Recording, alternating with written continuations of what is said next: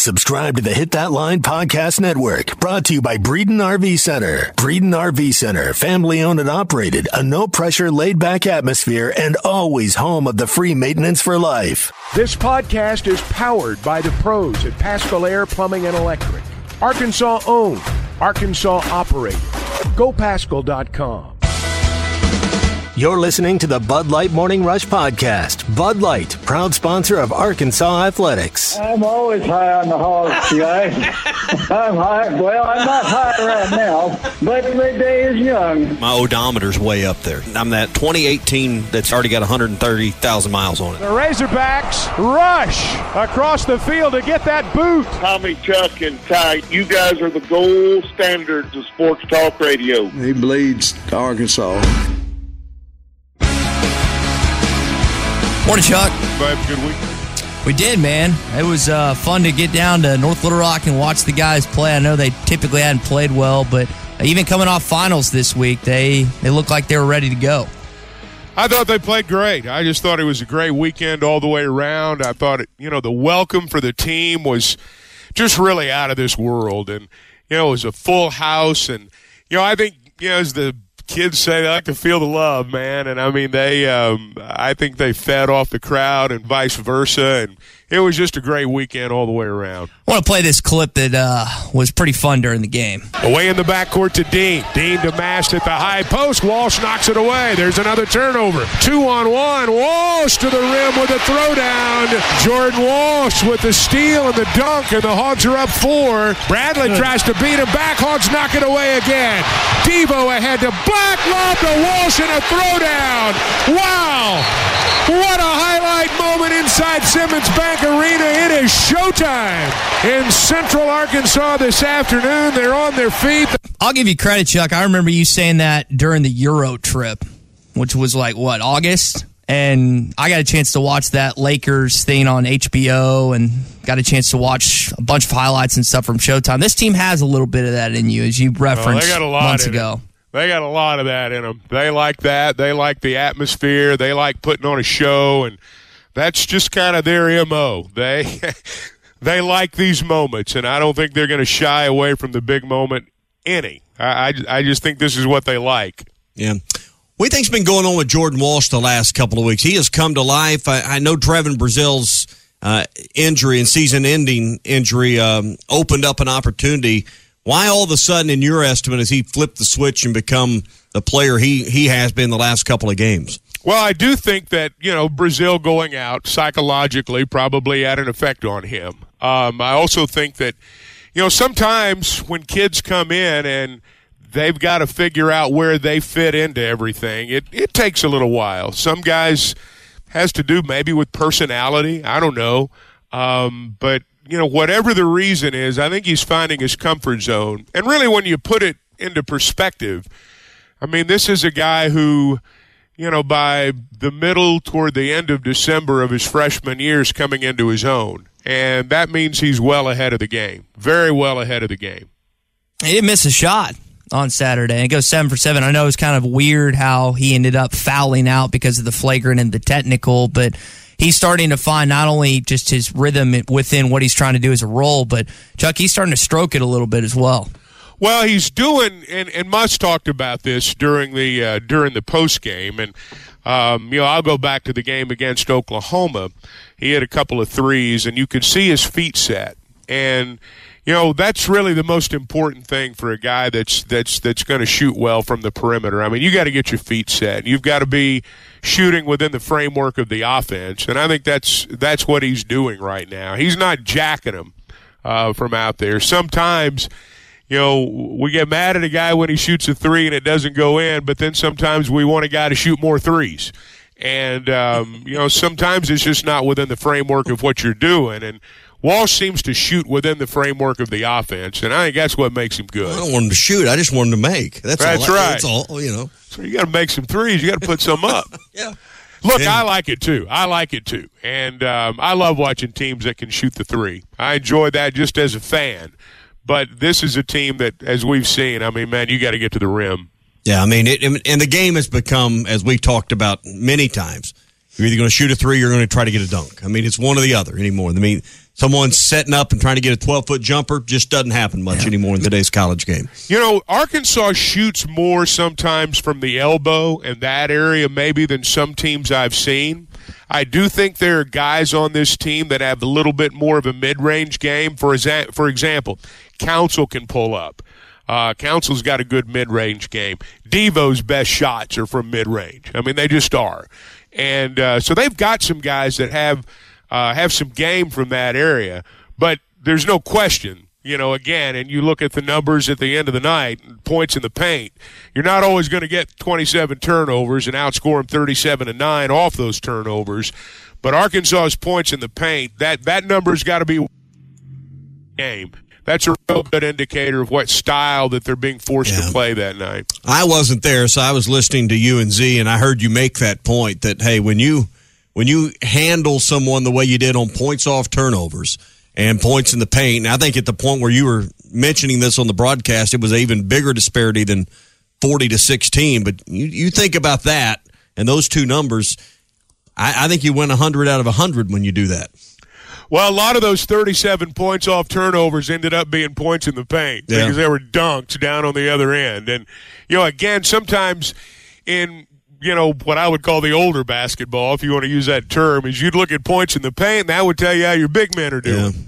It's not that way anymore. A lot of times it tells you how many turnovers you forced and how many transition baskets you've gotten as a result of that. Yeah, 17-7 on fast break points. So I imagine most of those dunks were fast break points. So 17 for the Razorbacks. Yeah. And there's points off turnovers can come in different ways. Like you can force a turnover, and I remember they forced a turnover and Council got fouled on the other end. Well, both those free throws are points off turnovers.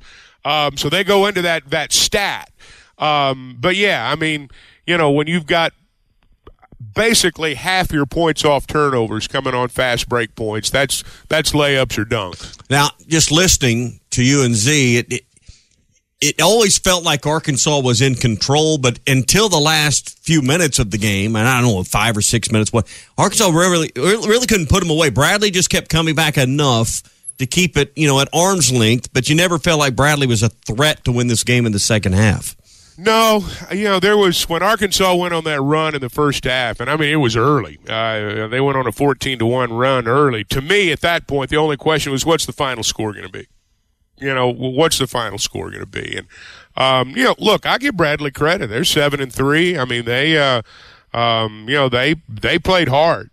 I think Bradley's good. They're picked second in the Missouri Valley, so it's not like they're a pushover.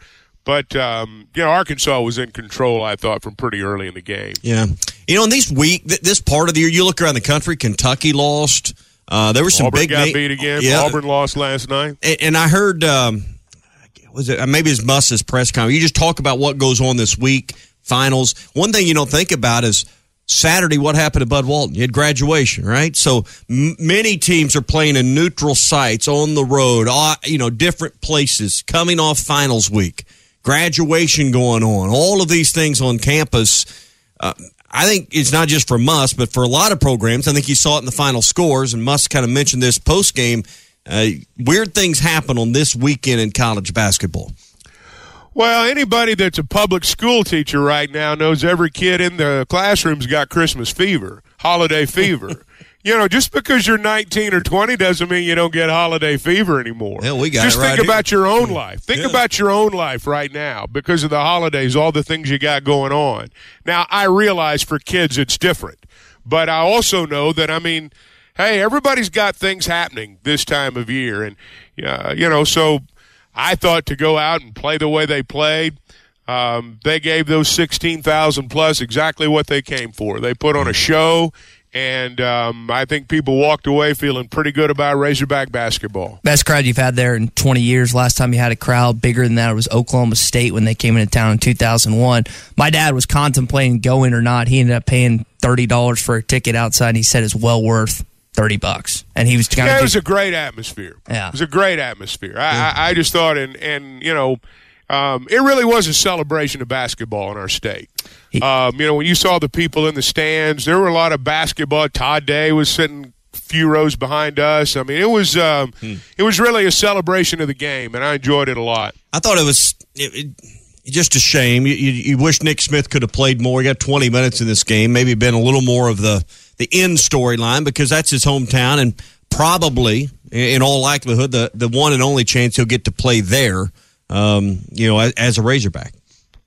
Yeah, I mean, I think everybody hoped maybe he'd score 30 or 40, but didn't work out that way. And that's the thing about this team. And I give a lot of credit to Nick Smith for this. There are guys out there who they'd have taken the ball, said, today's my day. Get out of my way. We're going to run ISO over and over and over again. You just let me go. This is my town. I didn't sense he was like that, and I didn't sense after the game that he was bitter or jealous or anything like that. I'm sure he would have loved to have gone out there and scored 30 and, had all his family members in the stands going nuts, and it would have been fun. But it was Jordan Walsh's day. And the thing about this team is, and I think this is one of the things that gives them a chance to be really good, I don't see petty jealousy on this team right now. And let me tell you something, there's a lot of petty jealousy on a lot of teams. Basketball, football, baseball, everything. There's petty jealousy in that locker room lots of times. Nobody talks about it, but it's there. And I honestly don't sense that on this team. And I wondered how all that was going to work. I didn't wonder about, who's going to score the points or do they have enough basketballs out there. I wondered how all these egos would work. And so far, so good. What do you credit that to? Oh, I think, number one, I think you've got good players and good kids. I think part of it, too, is they understand that Muss is all business. I think they also understand that Arkansas's mission is to win a championship. And these guys are accustomed to winning championships. They're not just good players. They've played on winning teams. And they've dominated winning over the course of their lives. And, I don't say this. Ty, this may be part of your vocabulary, but game appreciates game. Game appreciates game.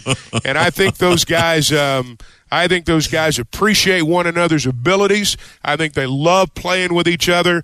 And I think that as great as the parts are, I think they realize the sum can be even greater. And I think they realize that, and they bought into that. Yeah, I wonder how much they together get the sense that we only got one chance, guys.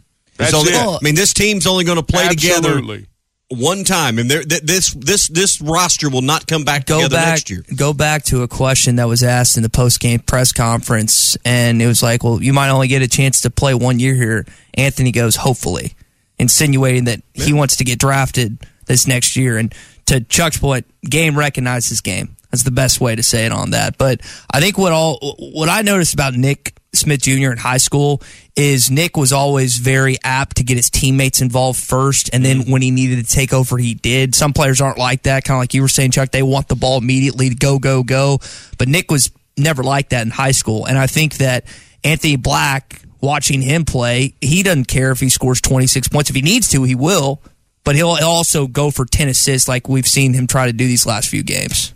Well, you may have a guy that averages 35 or 40, but if he does not have a complete game as a high schooler, he might average 35 in high school. But if he doesn't have a complete game, he's not going to be a 5-star. He's going to be a 4-star. You don't get to be a 5-star until you got a complete game. You don't become a McDonald's All-American without a complete game. You got to be able to do everything. And that's what you get when you get 5 stars. You get 35 a game, guys that can't guard anyone. They're going to go play for somebody else. Like a 5-tool in baseball. Yeah, well, very similar. Very similar. I think what else stood out to me in the pressers when Jordan Walsh was asked about just kind of the camaraderie or whatever within the team, he said, my goal each and every game is to get Lawson Blake, Fayetteville High School, and then Cade Arbogast 8 minutes a game. That's what he said. He said, I want to get these guys 8 minutes. In order to do that, you got to beat a team by 30 or 40 early. That's his goal. I do know one of the things a lot of them say before the game is that we got to get Caden Lawson in tonight, which means that we're ready to run these guys off the floor. Well, Muss made a point after the game because he mentioned the 4 players from last year. When he said that, I had to think a minute, and then he mentioned Cade by name when he had them talk to the team prior to the game about the loss to Hofstra and how they felt and the emotions following that game. And he brought them up by name and involved them in that conversation with their teammates. And I'll be honest, when he said the 4 from last year, I'm like, wait a minute, I only remember two. Walk-ons, and I remember the 2 walk-ons. Yeah. You know, one of the things that I think sometimes we forget is that just because a guy's a walk-on and just because he doesn't play a lot and we don't see him play a lot doesn't mean he doesn't have a powerful voice in that locker room. I'm going to tell you, Cade Arbogast has a powerful voice in that locker room. And, Lawson does too. These are guys that they go through it every day. Did you see the way the team exploded a few games back when Cade scored that 3? They don't get up and cheer like that for somebody they don't like, somebody they don't respect. Cade's voice is powerful. And even though Devo getting up to speak to the team probably drew more attention because he was the one out there, I guarantee you that what those other guys said had a lot to do with things too. So you got one more non-conference game before conference play against LSU. You also have the non-conference game against Baylor. Other reason my dad went, Tommy, is because he said, I wanted to scout the Razorbacks because he's going down to Waco to see when they going to turn in a report? I guess. Yeah, I got a kick out of that. You going to fax that into the home office? I guess. He's going to send it to Scott Drew and Baylor. He just needs to text Scott Drew and say, these guys are good. Yeah.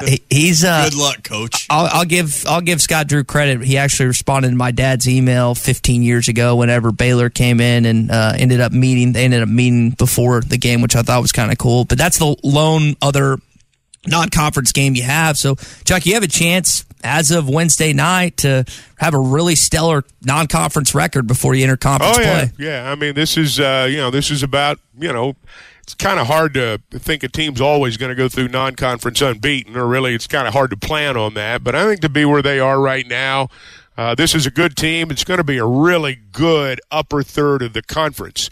So they're going to need to be good because I think the upper third may be as strong as it's been. So Arkansas is certainly in that group. Guys, Christmas week, season of giving. And that brings me to Weicker Realtors, the Griffin Company, and here's why. A few years ago, they started a program where the company and their participating agents would donate a portion of the closing cost every time they made a deal. They donate a portion of the closing cost to Arkansas Children's Northwest, and they do it in the name of the client. Sounded like a good idea, caught on. So here we are a few years later, and they've donated almost $250,000 to Arkansas Children's Northwest. That's a lot of money for a wonderful facility. And so the reason I tell you all that is, they are trained real estate professionals, and they do know how to get you from contract to close, and they do know how to negotiate. All those things you need, they know how to do. But they're also part of the community as well. It's a worthwhile cause, and I just thought you needed to know that about them. Now, they've got an office in Fayetteville. There's another one in Springdale. They're in Bentonville, Fort Smith. They've got an office in Branson, Missouri. You're going to see their yellow signs all over town, and you can log on to WeichertGriffin.com. I did my best to keep track of all the football news over the weekend. I guess we can start with the potential new defensive coordinator, Travis Williams, that's being reported. Chuck, what's your read on the possibility of him becoming the Arkansas DC? Well, he's an SEC guy, and I think that's important, particularly from a recruiting standpoint. And I'll be interested to see, and it certainly sounds like he's the one. It's not official yet, but from what we understand, Pittman's already talked about him to some of the recruits. So obviously, at least it seems obviously, he's going to be the guy. I think the question is, what's his staff going to look like? This is a linebackers coach. What does that mean for Michael Shearer? Sometimes you've got a guy that comes in as a DC, and you look at a linebackers coach, hey, young guy, recruits well, got a good position. I can coach safeties. I'll coach the safeties, and I'll keep this guy. I don't know what it means in terms of the overall staff. I know that in reading some of the comments that the defensive linemen they've looked at made, it sounds like obviously they want to get after the quarterback from the edge, and so there are common traits I think in a lot of these defenses. I didn't break down all of Travis Williams' tape last night. I'll admit that. But I do know you'll be doing that tonight? Yeah, I'll be doing that tonight. Nah, got Musa's show tonight, sorry. But I do know that, back when he played, Auburn was really good defensively. Gus thought a lot of him. He was on Gus's staff for 7 years at Auburn. He was a co-DC by the end. And, so it sounds like, and again, Coaching and recruiting go hand in hand, and you better be really good at both. And right now, recruiting's really important. Friday, when Sam Pittman shared some of his thoughts with us, he was pretty clear when he was asked. I mean, he wasn't giving names, obviously, but, hey, here's what I'm looking for. I want someone that can run more, that believes in more four-man front. As you said, get after the quarterback. He laid out kind of what he was looking for, and I believe 100% he knew exactly the name in that press conference. Well, we need a guy that can recruit. I think that's a big part. I'll never forget when I went to Georgia, Kirby said, you got to change your room. Well, you have to, especially with the portal going on right now. You've got to have somebody that can recruit. I'd like to have somebody that's multiple. I'd like to get to a four-man front more. And I think that our strengths go to that a little bit more now than what we were in the past. And he wanted to add prior to that statement that wasn't being critical of Barry Odom, but that was something he's looking for in the future. Well, I think one thing you got to consider in all this is that sometimes when it comes to coordinators, we give the coordinator too much credit in terms of what they're going to run. Sam Pittman's a head coach. He laid out right there what he wanted in his defensive coordinator. Again, sometimes as fans we think, well, he's just going to turn the keys to the offense or the defense over to this guy. And that's why when people were saying, you can't sign a guy without a defensive coordinator, sure you can. That defensive coordinator and those offensive coordinators, they work for that head coach. It's that head coach's philosophy. If that head coach is waiting to implement a defensive philosophy until he hires his defensive coordinator, he's 100 yards behind everybody else. And just as he had a plan to hire a strength and conditioning coach, the minute that plane landed from Missouri, he's had an idea about which direction he wanted to go. Now, I'm not saying he knew day one Travis Williams was his guy, but I'm saying he probably had a pretty good idea he was going to be in the pool. And beyond that, he knew exactly what he wanted out of his defensive coordinator. These coordinators work for the head coach. It's not just their philosophy. They are implementing the philosophy of the head coach. And so I think Sam had a pretty good idea all the way through this, exactly what he wanted. Basketball is back, and BetOnline is your #1 source. You'll find the latest odds, matchup info, player news, and game trends. And as your continued source for all sports wagering info, BetOnline features live betting, free contests, live scores, and giveaways all season long. Always the fastest and easiest way to bet on all your favorite sports and events like MLB, MMA, tennis, boxing, and even golf. Head to betonline.ag to join and receive your 100% welcome bonus with your first deposit. Make sure to use the promo code BELIEVE to receive your rewards. That's BLEAV. Bet online, where the game starts. You're listening to the Bud Light Morning Rush Podcast. Bud Light, proud sponsor of Arkansas Athletics. All right, so we had our Christmas party on Friday, and it was a lot of fun at the All-American Steakhouse in Springdale. Appreciate them taking care of us. And we were going through our different Dirty Santa Christmas gifts of our, I think, 27 employees or 28, whatever it is. And it got to Chuck. Chuck opened his up, and it ended up being, what was the brand, Tommy? A what hairdryer? I know it was a nice one. Because when I put it on social media, all the gals were like, oh my gosh, I want that so bad. Listen, I hand select every one of these gifts. I do, that's one thing that one of the great joys of this job is when we get to this time of the year, I go out and I do all the shopping. And I want to get a few gifts that were, definitely guys' items, and I got, half of our workforce is female, so I got some specific female items. And I thought when I bought it, how funny, because we got Chuck, we got Phil, we got Lance, we got a few that don't sport much cabbage up on top, all right? So, so I thought it'd be funny if one of them ended up, and that's what it ended up being. But, guys, I was shocked how much money you can spend on a hairdryer or a curling iron. And this was several $100s, this one item. But it doesn't end there. You can spend $400, $500, $600 on a hairdryer. I was blown away. Makes me want to go home and start maybe I don't want to go home and start looking at hairdryers. I've been out of the hairdryer market for a while, but I was briefly in it Friday. I was a little surprised by that, but fortunately for me, and you call it Dirty Santa. Some people call it white elephant gifts. I mean, you start passing all this stuff around, stealing gifts, and it was a very popular item. among the female members of our staff, all of whom are young and attractive, and hairdryers are big deals. And so, well, I really bought it with Ty in mind. I mean, that's really who I bought it, thinking of. Shame I missed out on use it more than probably anyone. I kept having, what was that old commercial where Fabio was using the blow dryer? That's kind of like how it would be with Ty. You remember when, Chuck, when Sam brought up Fabio with Cage earlier this year? I didn't know who he was. It's like, who's I Fabio? didn't know if you'd know it either. I did know that, but I got a kick out of it. So what do you actually want? What do you actually want for Christmas? I'm going to get a new pair of boots. I'm going to figure out that's going to be my purchase, since Tommy mocked my dead grandpa's boots when we were at the Garth Brooks concert. You just need to step your game up.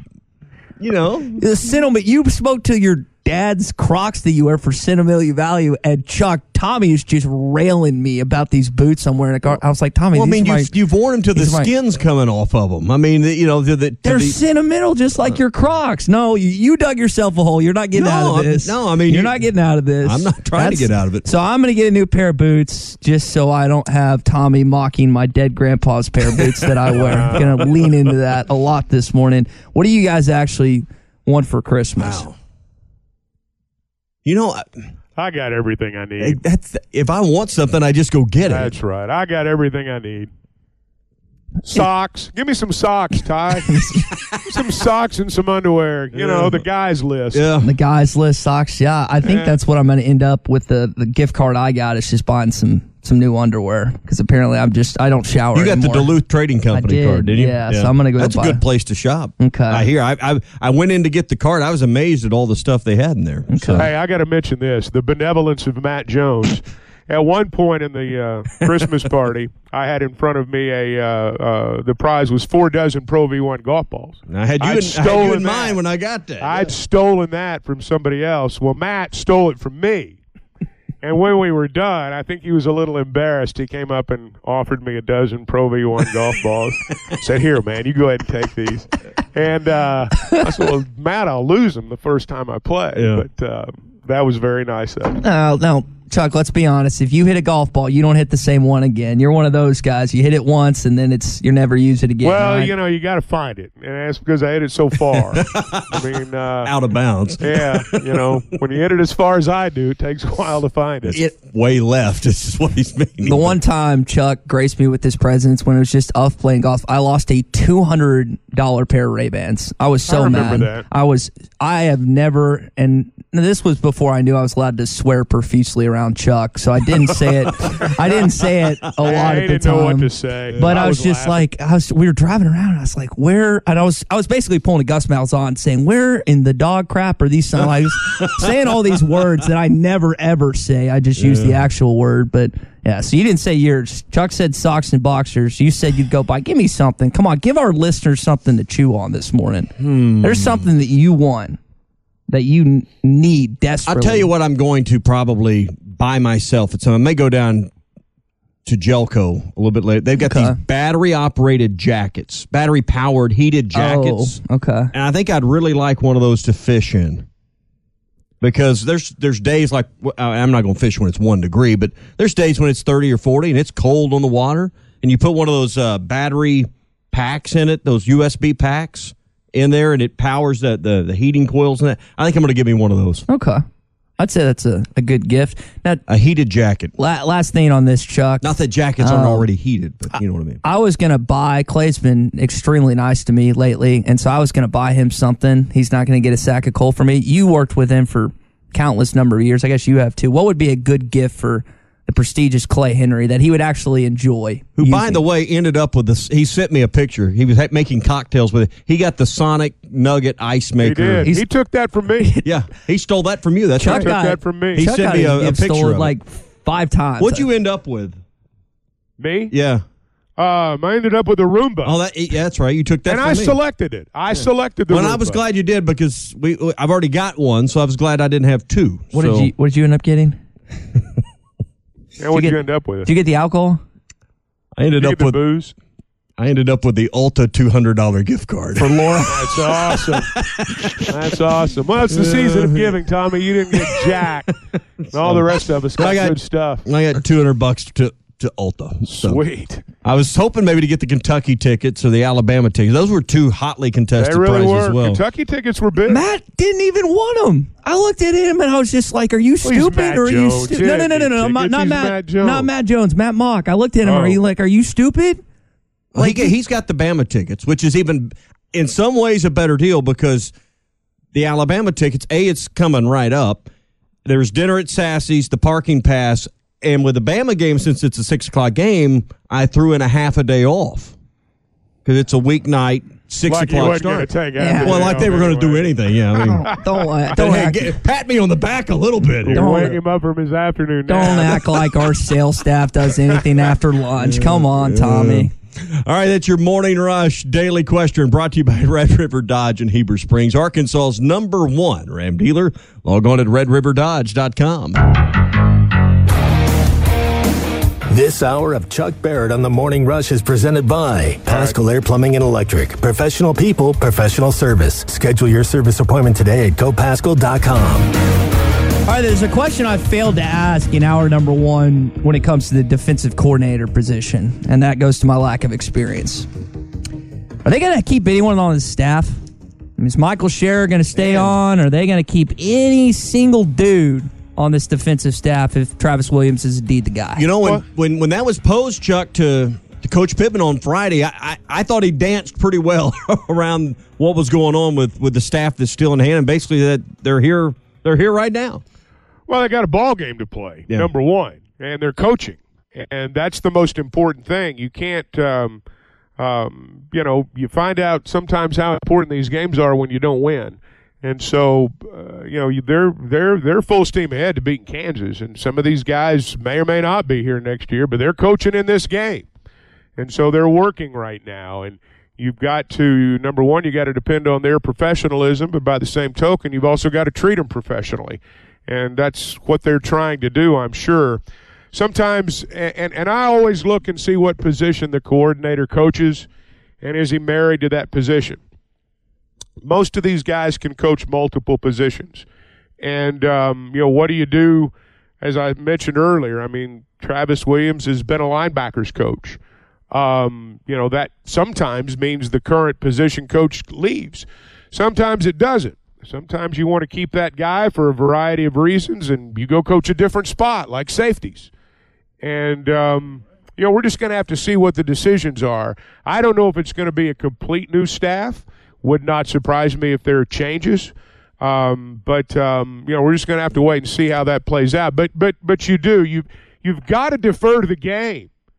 You got to defer to the game when it comes to this stuff, because you owe it to these kids to prepare them in the best way possible.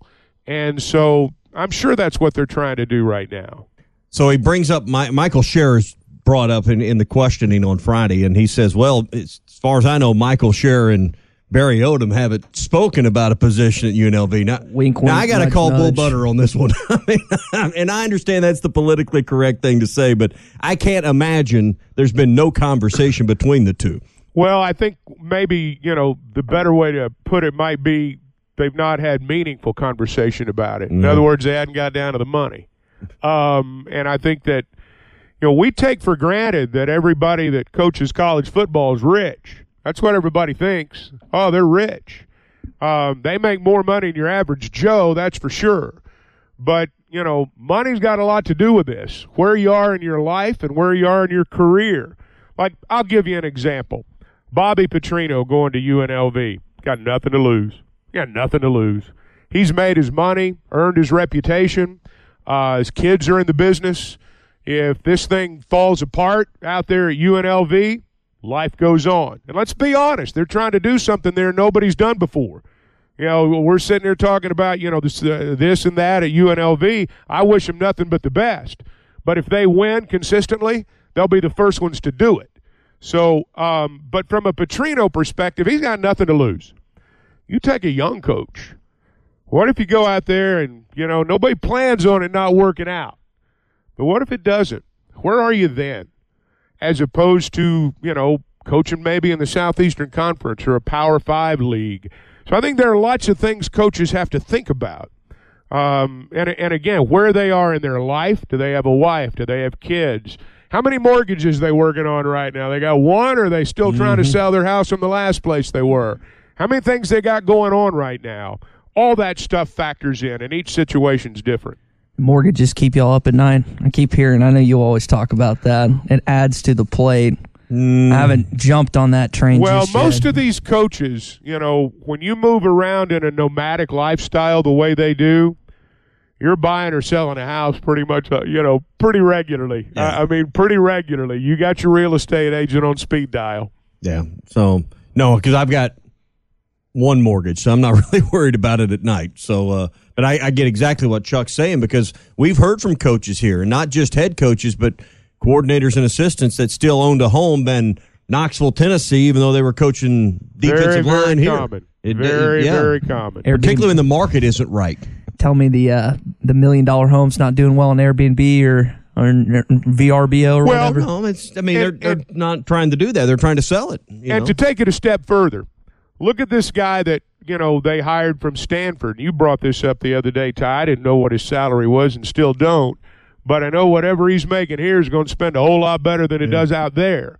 So all those things factor in when a coach makes a decision, and it's not just the surface stuff that we see. That's obviously got a lot to do with it, but these are real people with real families and similar situations that many of us find ourselves in. So it's not always as cut and dried as it might seem. Pitt also said in his 20-some-odd minutes with the media Friday that today was really the day they started focusing in on Kansas. Yeah, they're going to do their Kansas prep today. Had some practice time, but really, I guess they're trying to identify probably some of these younger players that maybe can play. I thought another interesting point was the 5th game rule. That probably needs to be brought up again, that the NCAA, because of all the transfers, Chuck, they're going to allow freshmen that have already gotten 4 games in to have a 5th without losing that red shirt. Yeah, they pretty much had to do that, I think, or some teams would have struggled to, field a squad out there for a bowl game. But I think that's a good rule. Hey, you got to get ready to win. You can't just get ready to play. You got to get ready to win. I'm going to tell you something. Kansas is excited about this game. The Liberty Bowl people that were in North Little Rock at halftime, I just happened to be listening to the Kansas-Indiana game on XM that morning, or around noon, I guess, 1 o'clock. They were there at halftime and did the same thing that they did in North Little Rock up at Allen Fieldhouse. And, you'd have thought the Beatles had walked out on the stage, the way the crowd went nuts. Head coach spoke. Big deal to them is what I'm saying. Kansas is coming to Memphis to whip our butt. And you better be ready because, we're talking about who's going to coach what and all this stuff, and I'm not saying that's not important, but you got to get these guys ready to go win a ball game. Not just play, but win a ball game. We got a chance to talk with Steve Earhart last week, and then also he's the executive director of the Liberty Bowl. He was also in Little Rock talking at halftime, and he was talking about there's good seats still available in Memphis for the Arkansas side, some good seats. If you're still interested in going, you can do that. I thought another interesting note about this game is Dalton Wagner is going to play. There were some questions whether he's going to or not. Here's what he said this past Friday. There's a really good part of me that was like playing in a pretty good East-West game, need to get ready for the draft, combine, all that stuff. Then there's that other part of me which spoke a lot louder of, man, I'd really like to play one more. I'd really like to go out the right way, finish my season up as a captain the right way, finish my season up as a teammate, as a friend, and as just as a player, to be able to go out there one last time, wear the Hog uniform, because I felt like I would have regretted it a lot more if I had opted out versus if I didn't opt out. Do we think of players differently, like Dalton, like Bryce Young and Will Anderson, who are both suiting up for Alabama in their Sugar Bowl game? Do we think of those guys differently than the guys that are opting out, getting ready for the draft? We do, yes. Now, sometimes, this will matter in 10 years, and sometimes it won't, but I think it's only natural. But, let's be honest, as fans, we want the best players to play. If the best players play, we're going to give them credit for everything they do. If the best players don't play, we're going to find fault in everything they do. That's just kind of how it works. But, this is, to me, it's another example of how there is not a meaningless game. There may be minor bowl games that don't factor into the college football playoff. There's no such thing as a meaningless game. There's no such thing. And for these kids, when you hear Dalton Wagner talk, this is a meaningful game. It's the last time he's going to put on that uniform. Might be the last time he ever plays in a game. His family's going to be there. That same mom and dad that took him to his first practice in a minivan 15 years ago, they're going to be there. So I think when people say that these are meaningless games, they may not mean a lot to you sitting in front of the television. And I get that.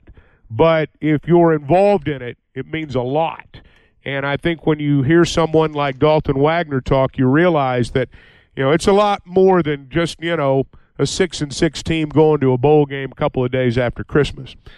This cold weather and all the talk of the cold weather has made me think about my heater this week. And I would imagine I'm not alone in that respect. But it also needs to make you think about Paschal Air Plumbing and Electric.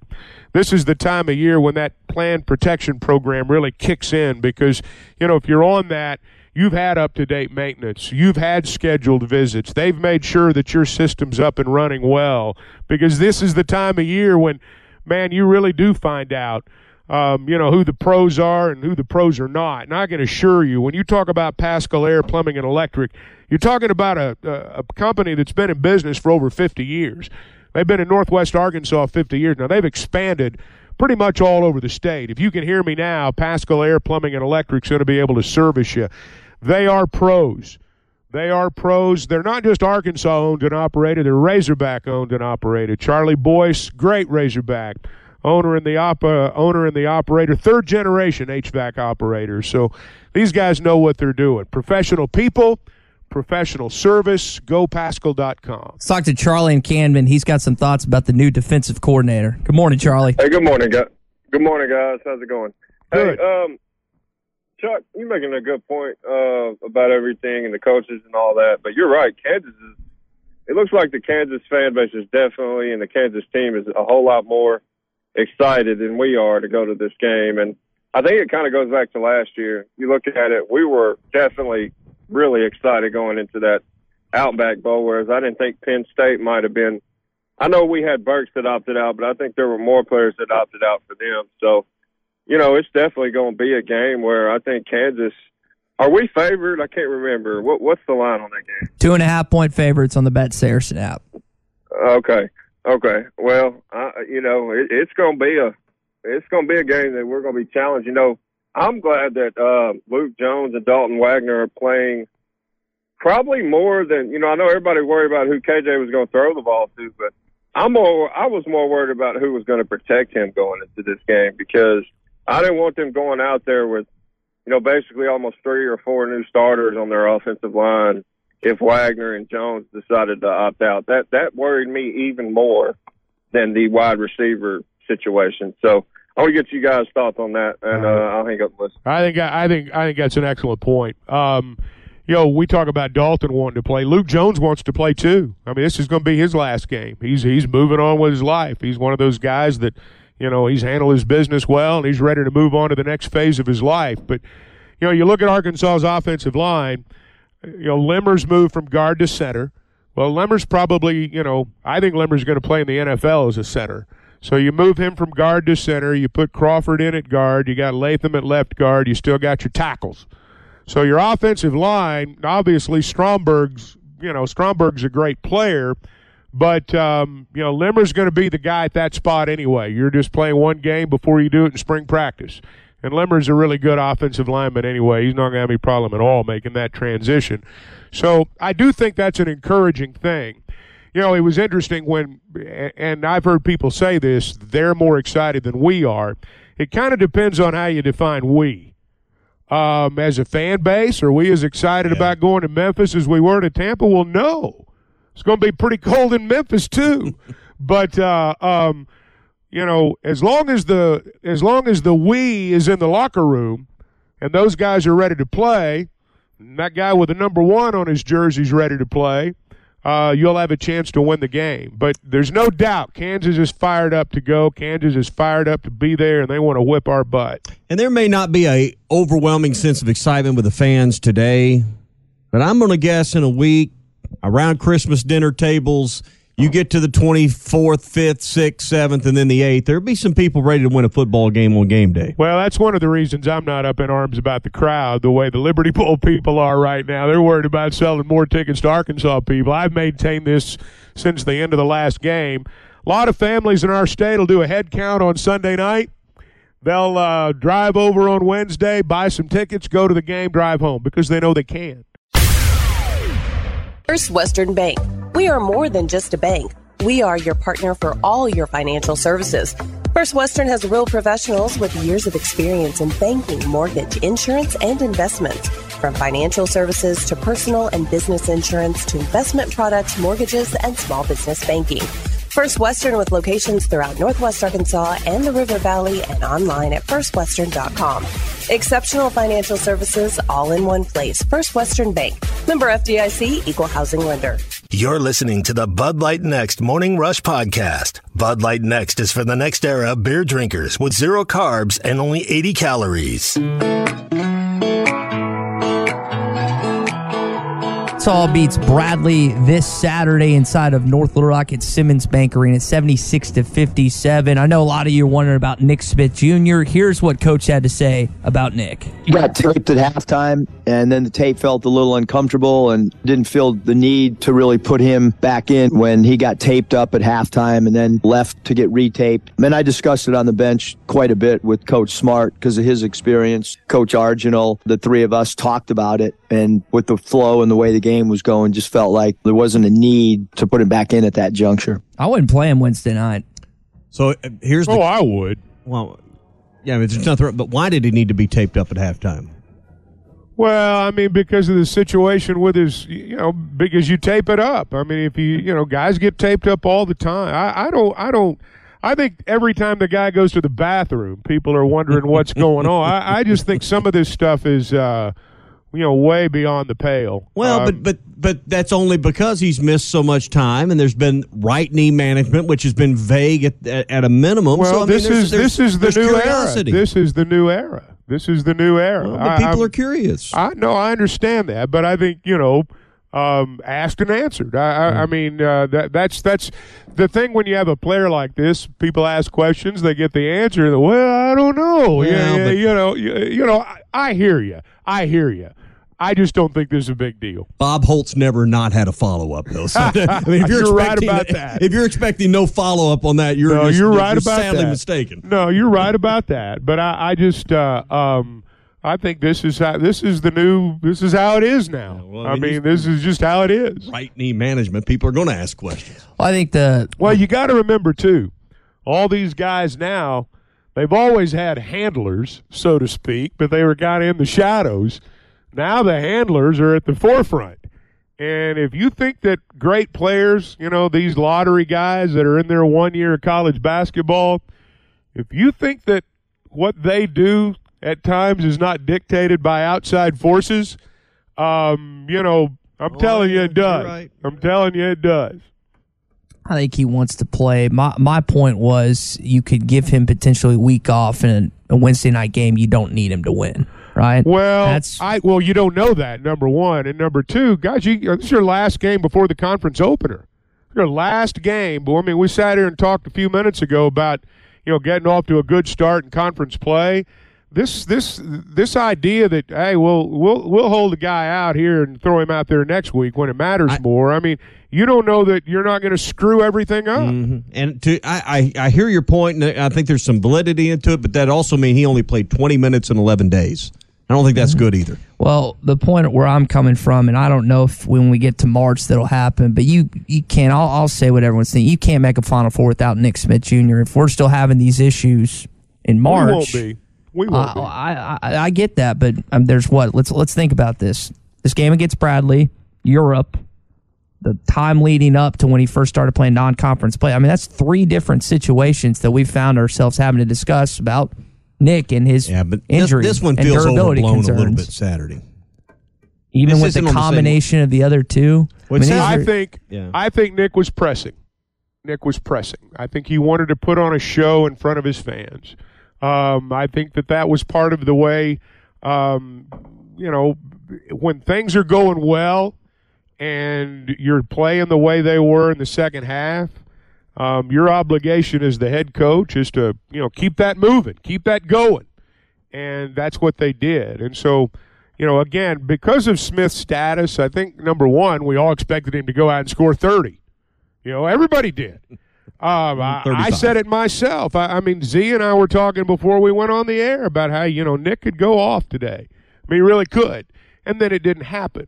And I think he was pressing a little bit. And, you don't want to, when you're playing well, things are rolling, you put somebody back in there and, everybody knows that everyone in the stands is wanting him to take over. They want to watch him put on a show. Well, you're already putting on a show. Why screw it up? Let's get to some more news. I know this is heartbreaking for some fans. Jalen Catalon has entered his name in the transfer portal along with Arkansas's own Isaiah Nichols. I know a lot of people love Jalen and what he's done for Arkansas. He's had a slew of injuries that have kept him off the field, but that was one of the big pieces that you lost over the weekend. I guess on Friday. The Isaiah Nichols story, I guess that was Saturday when he entered the portal, was and Coach Pittman talked about this phrase, he's leaning that direction, and it was later on where he made it official. Chuck, I thought Isaiah Nichols entering the portal was a much bigger deal just because he's had a greater impact. Well, I think Isaiah's done a good job. I think he's played hard. He's done a good job. But I think they'll replace that spot. Catalon's Catalon's a different deal. Jalen may just need a different place to play. I mean, it's almost seemed like he's been star-crossed here. He was hurt, and then he came back and, got re-injured. And when you think about Catalon, I mean, what's he played, 6 or 7 games the last 2 years? Mm-hmm. So, I mean, you've not gotten as much bang for your buck there, so to speak. And he may just feel like, I need to go to a different spot and put all this injury stuff, put everything behind me, and just begin somewhere else. I'm not sure what his thinking was. I've not talked to him, but I can't help but wonder that. And Coach Pittman even talked about maybe just going right into the NFL and entering the draft process might be part of the plans. So. More Arkansas football news. Steven Johnson, defensive tackle out of Georgia, and Jaden Ham, who's the 4-star tight end, one of the 3 that you have decommitted over the weekend. Jaden out of Eudora, Kansas. I don't know where he's going to end up. Same with Steven Johnson. You also, Chuck, you brought this earlier, Luke Jones not coming back for next year. So you're now down, I guess, 21 guys as we're 2 days out from early national signing period, which is the 21st to the 23rd. I felt like going into the offseason, and I told people this, there's going to be 40 new guys on the team next year. It's going to be that massive. I'm not surprised by any of this. I got to be honest with you. I'm not surprised by any of this. I knew it was coming. Guys, you can't, again, out of one side of your mouth say, this is unacceptable, things have got to change, and then freak out when things change. I mean, that's what's going on right now. And we're going to, and I know people get tired of me saying it, but we're going to have to wait till all the dust settles on this, when all the comings and goings end, and your roster's set, your coaching staff's set, and let's see where we are. I think that, when you read between the lines and you listen to what Coach Pittman has to say, there is a plan in place. Now, it may not be, he's not calling us all up and cluing us in on what the long-term vision is, but he's got a plan in place. All right, that's going to do it for your Hog Update. It's brought to you by Mr. Sparky. You don't have to put up with any malarkey. Call 888-8-SPARKY. Feel bad for the Dallas Cowboy fans yesterday. Pick 6 in overtime. Jacksonville Jaguars win at home against Dak Prescott and company. Now, they did get a playoff spot with the Giants winning last night over Washington, but you would have loved to have that one last night, and the 1 seed in the NFC looks kind of out of reach at this point with Philly winning yesterday. No, they're not going to get that. They were never going to get that. That was a frustrating game yesterday, the way it ended and all that. It's pro football, though, guys. Guys play gray 1 week, and the next week it's almost like mentally they've taken the week off. And Dallas is better than Jacksonville, but they weren't yesterday. Jacksonville's playing well right now, and it was a bad loss all the way around. Bad loss. Were you up early watching the World Cup final yesterday? Were you as stoked as everyone else on penalty kicks? I shared this with Matt Jones yesterday. This is how it happened for me on yesterday. I'm getting ready to watch the Cowboys and the Jags play. So I, switched it over about 10 till. Well, they're in the penalty kicks. So, I feel like I'm tuning in at the right time. Yeah. I watched the penalty kicks. I watched it end, and it was great. That's a great finish. Exciting a finish as you can have in a major sports moment. I just don't know how it could get. But I watched the last 10 minutes, and I felt like I'd watched the whole thing. That was the best part. I think you're right, too.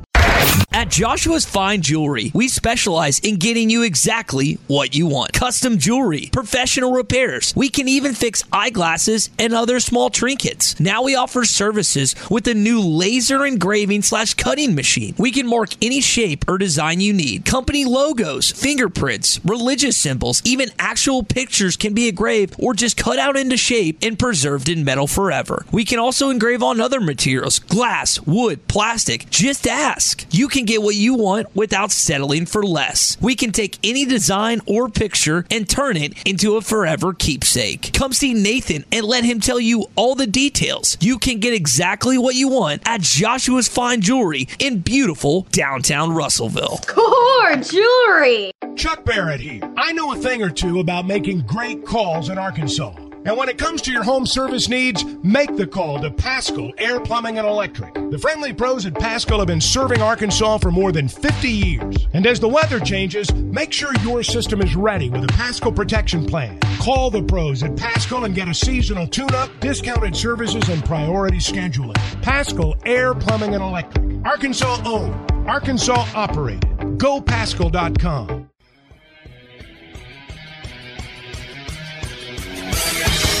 Have you tried Benville Brewing's new Space Goose Hazy India Pale Ale? It's handcrafted in Arkansas. You'll taste the great tropical citrus, including the passion fruit, the guava, and pineapple. It's creamy, zingy, and zounds the taste buds. It's weird, wonderful, and wacky all at the same time. Try the new Space Goose Hazy India Pale Ale from Benville Brewing.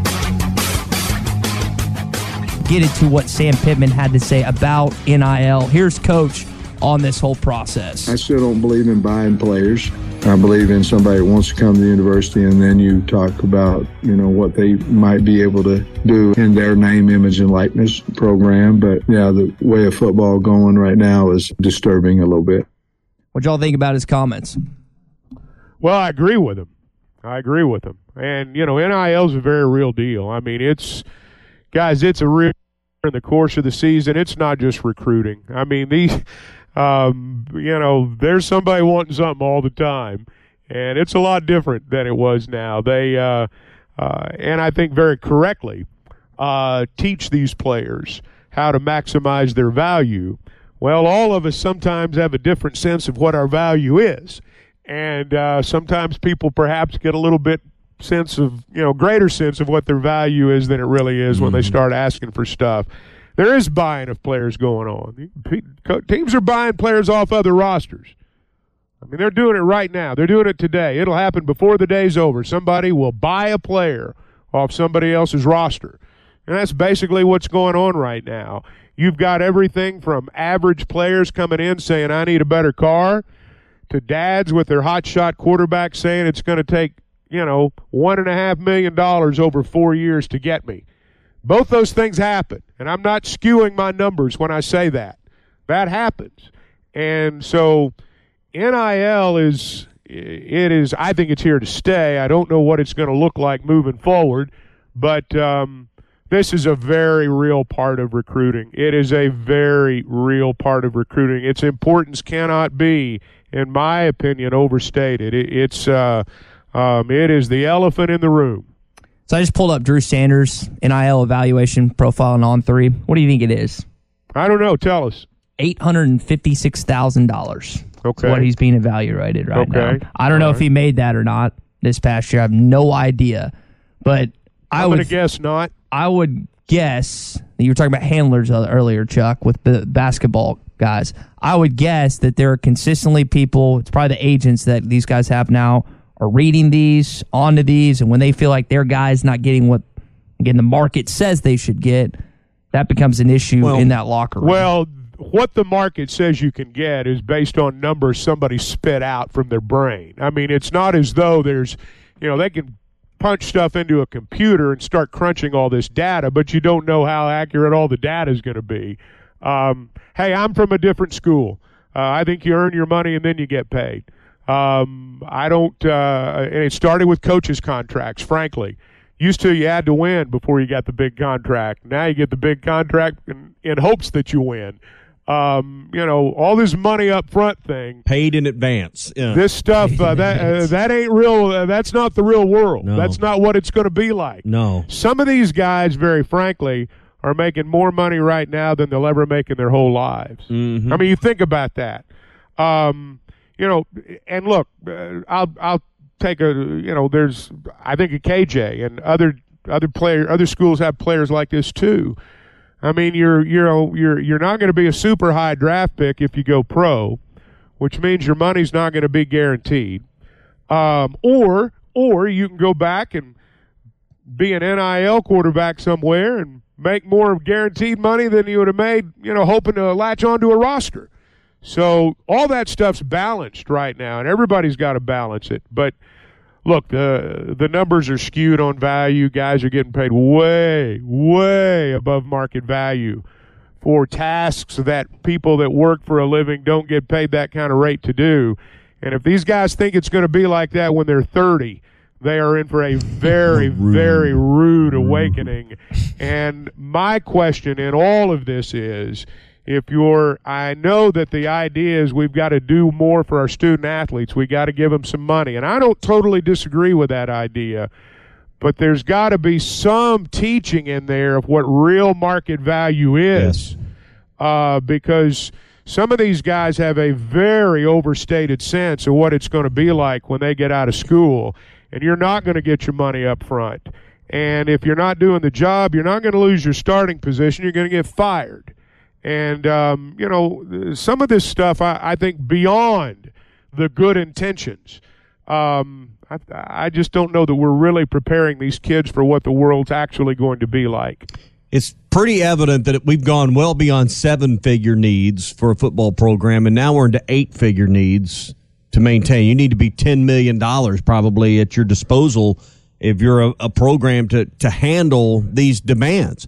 And, if private individuals and businesses are going to pony up at that level, where's the return on the investment? This was intended originally for a guy for a player to be able to make a deal with a local businessman to come and make an appearance, sign some autographs, and this has went way, way beyond that.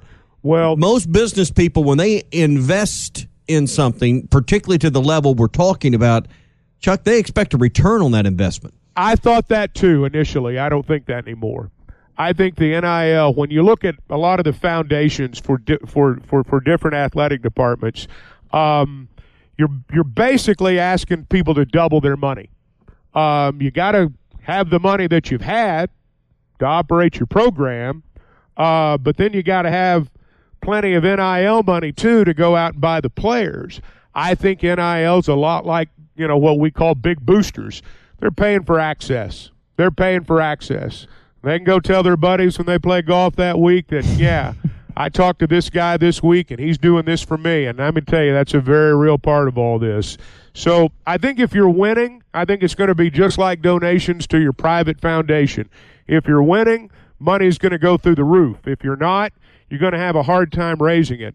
You've got to have the right guy. The people have to believe in your coach. Now, hey, I'll give Ole Miss credit. Somehow they managed to lose three games in a row at the end of the year, and everybody's rich. But it's more oftentimes than not, that's a reflection on how people feel about the direction of the program. And if you're winning, you're going to have more money. I thought like you did, Tommy. I thought that initially. They're going to want a return on their investment, but no more so than any booster to any college program wants a return on their investment. They're paying for two things, access, and they're paying to be close to it when the times are good. Now, the NCAA is currently going through a leadership change. I don't remember the Maryland governor's name, but he's taking over for Mark Emmert. And I just wanted, there are rules that are just blatantly being disregarded by everyone that are attached to NIL. Is there an effort to enforce these rules, or is the horse way too out of the barn at this point? Well, there will be an effort, but I don't think there's anything that we have seen over the last 20 years that gives anyone confidence that the NCAA is going to be able to enforce that. What has happened over the last 20 years that makes anybody believe that no matter what rules they come up with, that it's going to clean the slate and make a fair playing field? I think theoretically, we might all love to see that happen. But when you're talking about money, guys, and everyone knows this, once the horse has left the barn, it ain't coming back. There's people are making money, and people don't want to give up that money. And so I don't think it's going to change. I said this at the very beginning. There's never been a system invented by mankind that involves big money where the rich don't get richer and the poor don't get poorer.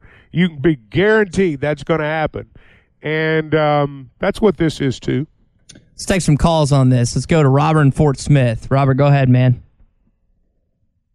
Hey, guys, part of me, though, in the next few years, I feel like they're playing with monopoly money with that because eventually, don't y'all think that kind of like the national government, you're going to keep spending and spending, and if there isn't a return, I'm not even talking about the player, but that money's got to be put back in the coffin somewhere, and I know they're businesses, but, you know, I feel like some people are going to go into some major debt, like $8.9 trillion, you know, like the national government does.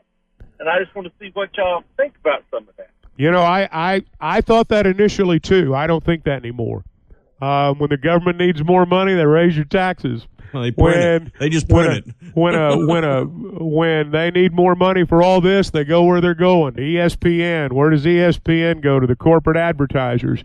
What does that mean? It means a can of Coke's going up. You know, all this stuff trickles down. All this stuff is ultimately paid for by the consumer. It's just like any other business out there. So your cable bill raises is what I thought when this started, this is going to blow up. This bubble is going to burst. I don't know that I think that anymore. I just think that this is a monster. And I think we've let it get big so fast. I think, frankly, when we talk about rules and regulations, man, we're late to the game. We're so late to the game, I don't know if you're going to be able to rein it in. I wish them well, but I don't know exactly how they're going to be able to pull that one off. Let's hear what Jimmy in Conway thinks about this. Jimmy, go ahead. Top of the morning, fellas. Hey, I just think it's a sad situation. Make no mistake here. Also, these boosters that pay this big money for this to buy players, they want the access, but they want their team to win. That's right. And if they're not winning, they're going to quit donating. They're going to get rid of coaches, and they're going to get somebody in there that will win. Well, but I see it as like Major League Baseball. The richest teams in the biggest markets are going to get all the players. Yeah. And everybody else is just going to be there to kick around, basically. And I'm afraid that's what we're going to end up being. Yeah. And I think it's sad. It needs to be fair, the same for everybody. They need to cap it. They need to monitor it. It's a wild, wild west out there. Yeah. You know, we see this at Auburn, thanks for the call, Jimmy, where it appears, at least from the outside world, there's a handful of powerful boosters that seem to control everything. And I think we've set the table, guys, where in most situations, it will only be a handful that can afford to fund these programs at this level. The coaches at not just at Arkansas, are going to be beholden to this small group of power brokers. Absolutely. Because if the coach doesn't do what I want to do, I'm going to turn the tap off on that money that goes to these potential players and future recruits. Run the ball or else. Well, it's always been this way to an extent, but I think it's glaring now. I think, for example, Auburn and Ole Miss know a lot more about the NIL than they did before with all the Lane Kiffin and the coach. I guarantee they invented it at Auburn. I guarantee you their NIL coffers are a lot closer to the top now than they were when that whole Kiffin process began. And, the caller's right. I mean, people want to win. They want access. Nobody wants access to a loser. They want access to a winner.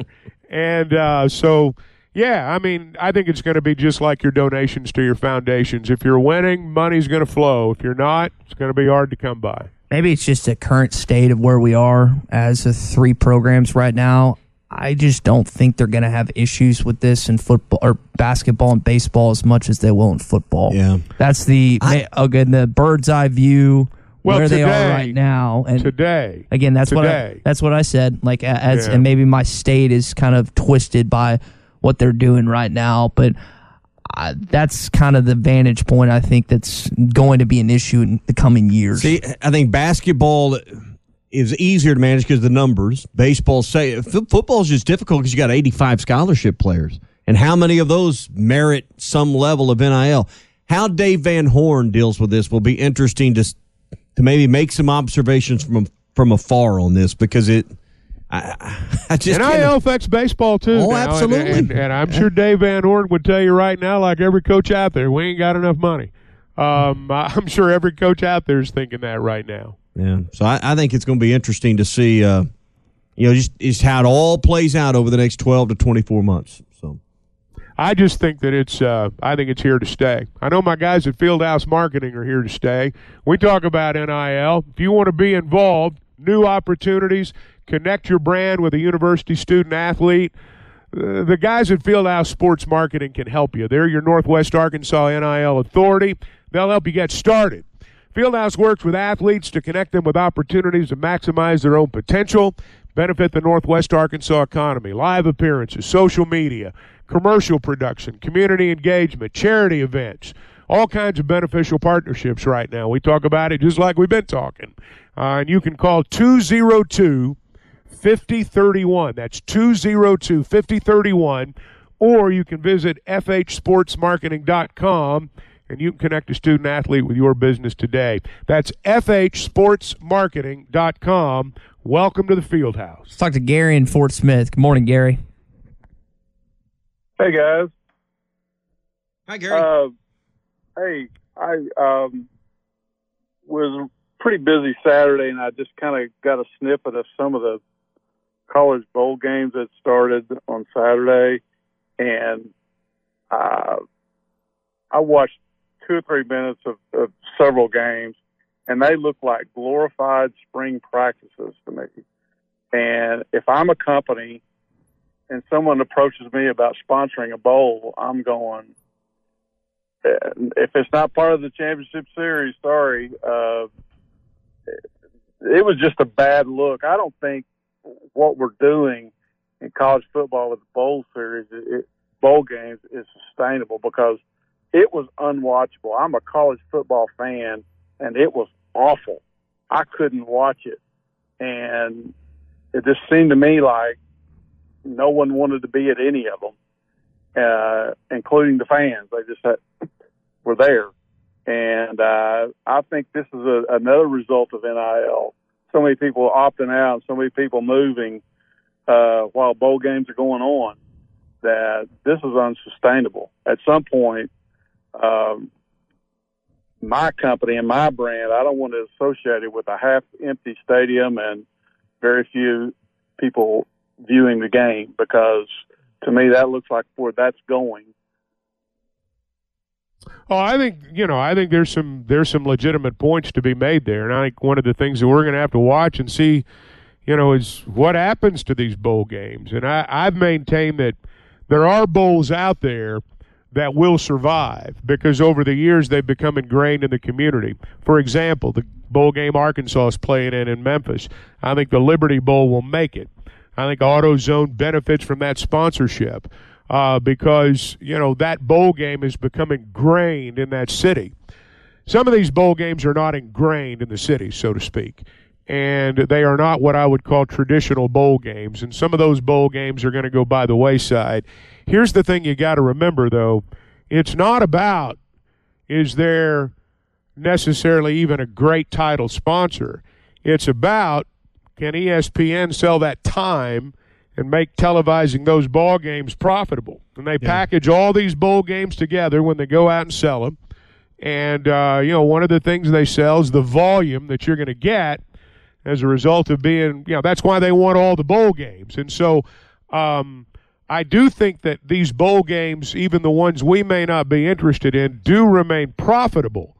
But I think the traditional way we view turning a profit at a bowl game is different than it was 15 or 20 years ago. The profit comes from television advertising revenue. And despite what people say, there hadn't been a drop-off in that.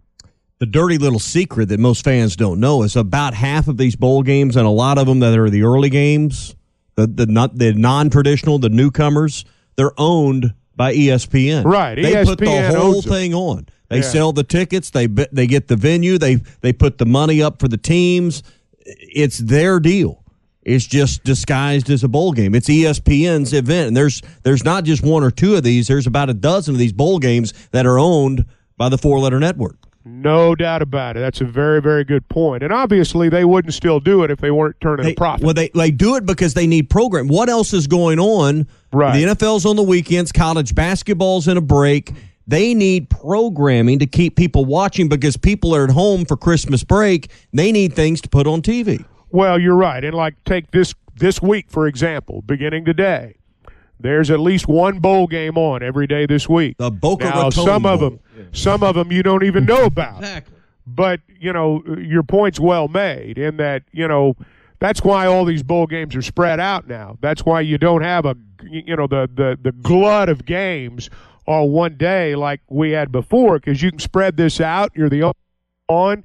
When you sell that to your advertisers, that's a major selling point. Mm-hmm. And anyone that anyone that doesn't believe corporate America is doing real well, look at all these advertisements on sports events. They're doing okay. This podcast has been presented by BetOnline. This podcast is an exclusive property of Pearson Broadcasting. It may not be copied, reproduced, modified, published, uploaded, reposted, transmitted, or distributed in any way without Pearson Broadcasting's prior written consent.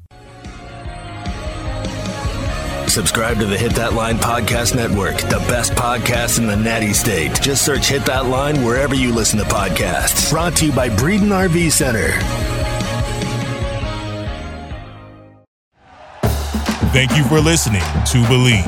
You can show support to your host by subscribing to the show and giving us a 5-star rating on your preferred platform. Check us out at Believe.com and search for BLEAV on YouTube.